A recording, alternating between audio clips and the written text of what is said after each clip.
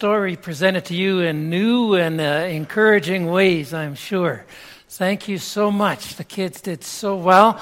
We did want to just take a moment and reflect on a few words specifically in relation to the Christmas story from Isaiah 35. Isaiah 35 is a Christmas reading that brings our celebration together in a beautiful way. It says in Isaiah 35, "The redeemed and the parched land will be glad. The wilderness will rejoice and blossom. Like the crocus, it will burst into bloom. It will rejoice greatly and shout for joy." So there's a picture of great joy and celebration. Isaiah 35, verse 1 and 2. "The glory of Lebanon will be given to it, the splendor of Carmel and Sharon." Sharon is mentioned there specifically. "They will see the glory of the Lord, the splendor of our God." And what that is initially is a picture of Jesus in just a little different way. Jesus is talked about in his birth, in his life, as the rose of Sharon, the rose of Sharon. And Jesus coming into the world is like a beautiful flower that is in the desert. And that's a picture of a world in sin that's really a world full of struggle and suffering and pain and death. And in that world, who can help us? And who can make that desert bloom? And Jesus is the rose of Sharon. Jesus is the glory of the Lord. He is the splendor of our God that we celebrate, born in the manger, come to save. And so that's the connection there initially. And when Jesus comes, he is going to strengthen the feeble hands. Verse 3 of Isaiah 35, he's going to steady the knee that gives way. He's going to say to those with fearful hearts, "Be strong, do not fear. Your God will come." And this is Isaiah prophesying. And here Jesus is, the fulfillment of this prophecy. He will come with vengeance, with retribution against those who deny him and are causing hurt and harm, and he will come to save. And so that's a picture of Christmas here in Isaiah chapter 35. Now, we want to recognize this coming, we celebrate this coming, and we see God at work in a way coming in Jesus to welcome and to restore and renew his people. This is the joy of Christmas, inviting people to see him, to celebrate his birth, to recognize his coming as the Son of God, as the Savior, and to become part of his family, his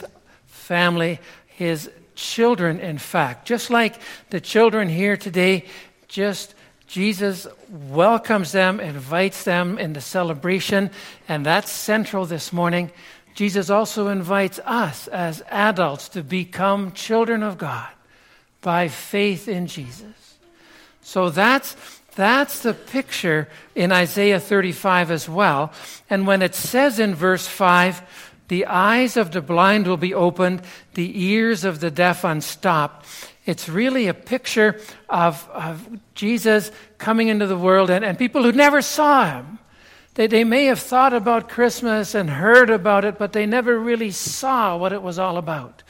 And so maybe this Christmas, as you celebrate, as you share, as we share as a church, you see, maybe for the first time or again, this is Jesus, the Savior who came for me. And then it adds, "The ears of the deaf will be unstopped."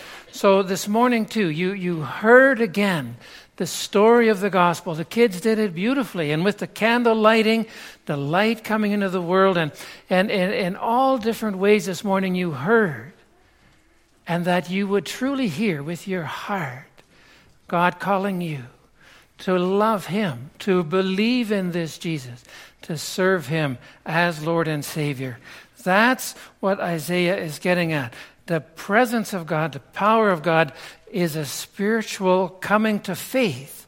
And it's like flowers in the desert, like flowers that we can see. In Isaiah 35, verse 2, we see the glory of the Lord, the splendor of our God. It becomes real to us, true to us. And as you heard it this morning, that it would become more and more fully the center of your life, the hope that you have, the joy of Christmas in you. Now, that picture of what God is doing, God's transforming work in Jesus, demonstrated here in Isaiah, it changes in Isaiah 35 to a specific picture I want to just share with you, want to leave with you. It's a picture of people walking together on a road. And I have a picture here. Do we have here? People walking together on a road. They didn't quite have roads like ours back then, but Isaiah is familiar with people walking together, people moving forward on a road together.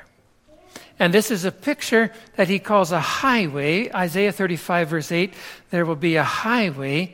It will be called the way of holiness. It will be for those who walk on that way. And so it's a picture of those who have seen what God has done, who have believed, and who are now lifted up. They come up, they step up to a different location. They are now believers in Jesus, followers of Jesus, and they're doing that by God's grace in their life. And He is leading them, and together serving the Lord, following the Lord. That's the picture. And so we as a church, too, are that kind of group of people. We come together, we celebrate the Lord Jesus, and we want to together follow Him, and we want to continue to invite others to come and join us. Be part of those who together follow Jesus. And Christmas time, too, we invite people to come, be part of the fellowship. And then even, too, you don't just come maybe here just today, but you're welcome to come and to be part of the church and be part of this fellowship. That's what Jesus has in mind, that He would call you to faith and that He would bring you into a fellowship of faith as well. So that's the picture of Isaiah 35. And it continues to get worked out here in this passage. It mentions and the real thing that challenges us as a church and that challenges people in general as they come to faith. There are things that cause us to hesitate, obstacles. And Isaiah 35 mentions them. He mentions two things. He talks about the unclean and those who are wicked and foolish. He says too, those who sometimes we as church say, wait a minute, you're not good enough.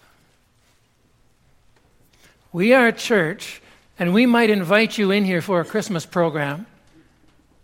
But really, we can give off a sense, myself as a pastor or us as a church, we can give off kind of a very hesitant response to people.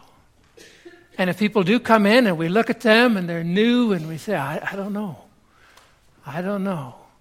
And then we learn a little more about them and we find out things that are maybe a little different or maybe not quite perfect in our eyes. And all of a sudden we say, well, we really don't want them here. And so we as a church can become very, very a hindrance to Jesus, who wants to invite them in and who wants to come forward and have them walk with Him. And they're not perfect. But it says in Isaiah 35, verse 9, they are the redeemed. They are those God has ransomed in Jesus. And that's what Jesus came to do. The last part of verse 9, these are the redeemed.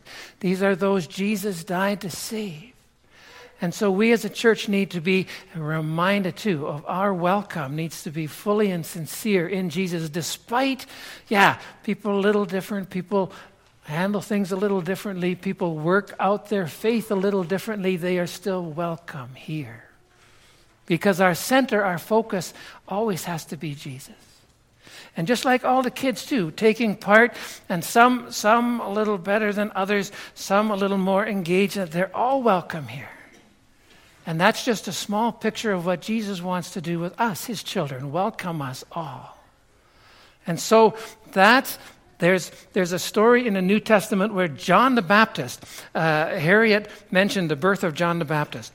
John the Baptist, strong in preparing for Jesus, in getting everybody focused on Jesus coming. A little later in Matthew, John the Baptist sends a note to Jesus. And John the Baptist isn't sure anymore. And he asks Jesus, "Are you the Savior?"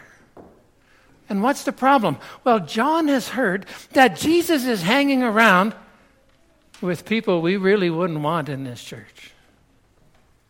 He's hanging around with prostitutes and sinners, and he's got a tax collector in his group. And John the Baptist thinking, that's not right. They're unclean. They're wicked fools. We don't want them here. And so the picture is too of John saying to Jesus, "I'm not sure anymore if you're the one." And the welcome is gone. And so Jesus has to say to John, and Jesus actually quotes Isaiah 35 to him. Jesus actually says, "John, remember Isaiah 35. I am the Savior. I come to save. I have come to reach out to the lost and the hurting and the sinners, and we're all lost and hurting and sinners, and I want to welcome them all in, and that's who I am." And Jesus says to John, "Don't stumble over me. Don't stumble over me." Because Jesus is doing things in people's lives, and we here today might say, "Wait a minute. Somebody walks through the door and we know about them a little bit, and they got struggles and there's difficulties, but Jesus is bringing them in, and we have to welcome them, and we have to get over our expectations and truly see Jesus. And so the most extreme in that line of the obstacles, if Jesus himself came walking through that door and wanted to be part of our fellowship, would we welcome him? Or is he too different? And he hangs around with people we don't hang around with. And he talks to people we don't talk to. Maybe First Nations people. He's really involved with them. We hesitate. I don't know. It doesn't really suit us. All kinds of things Jesus does that we might even say, "Jesus, really, you're not welcome here."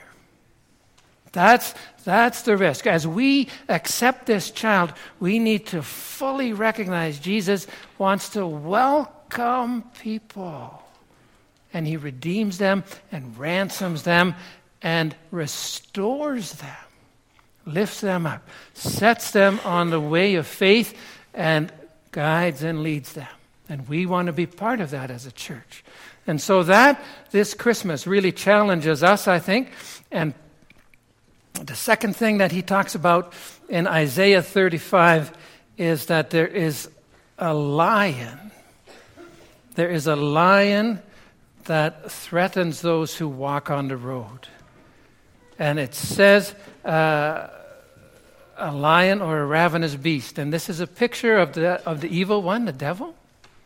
And the lion affects those who might want to come. I know for this Christmas we've invited a lot of people to come. And I've talked to people too, and I said, come join us.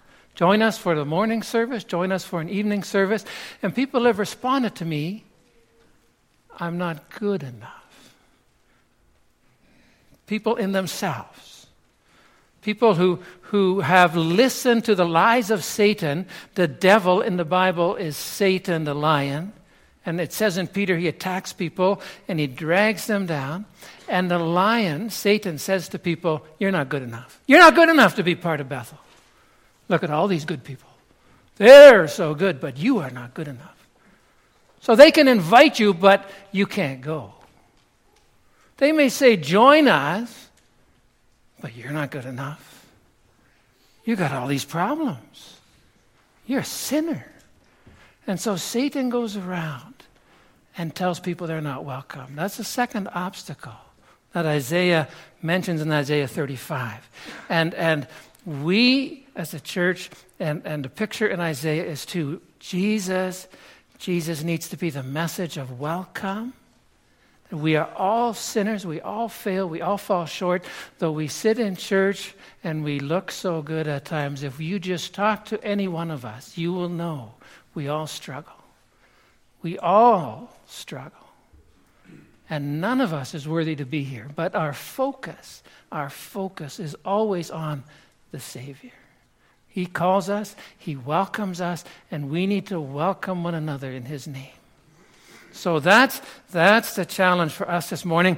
And I think as God's Word speaks into our hearts and lives, that we would more and more extend a welcome and also receive that welcome. If you're just visiting here, you are welcome here.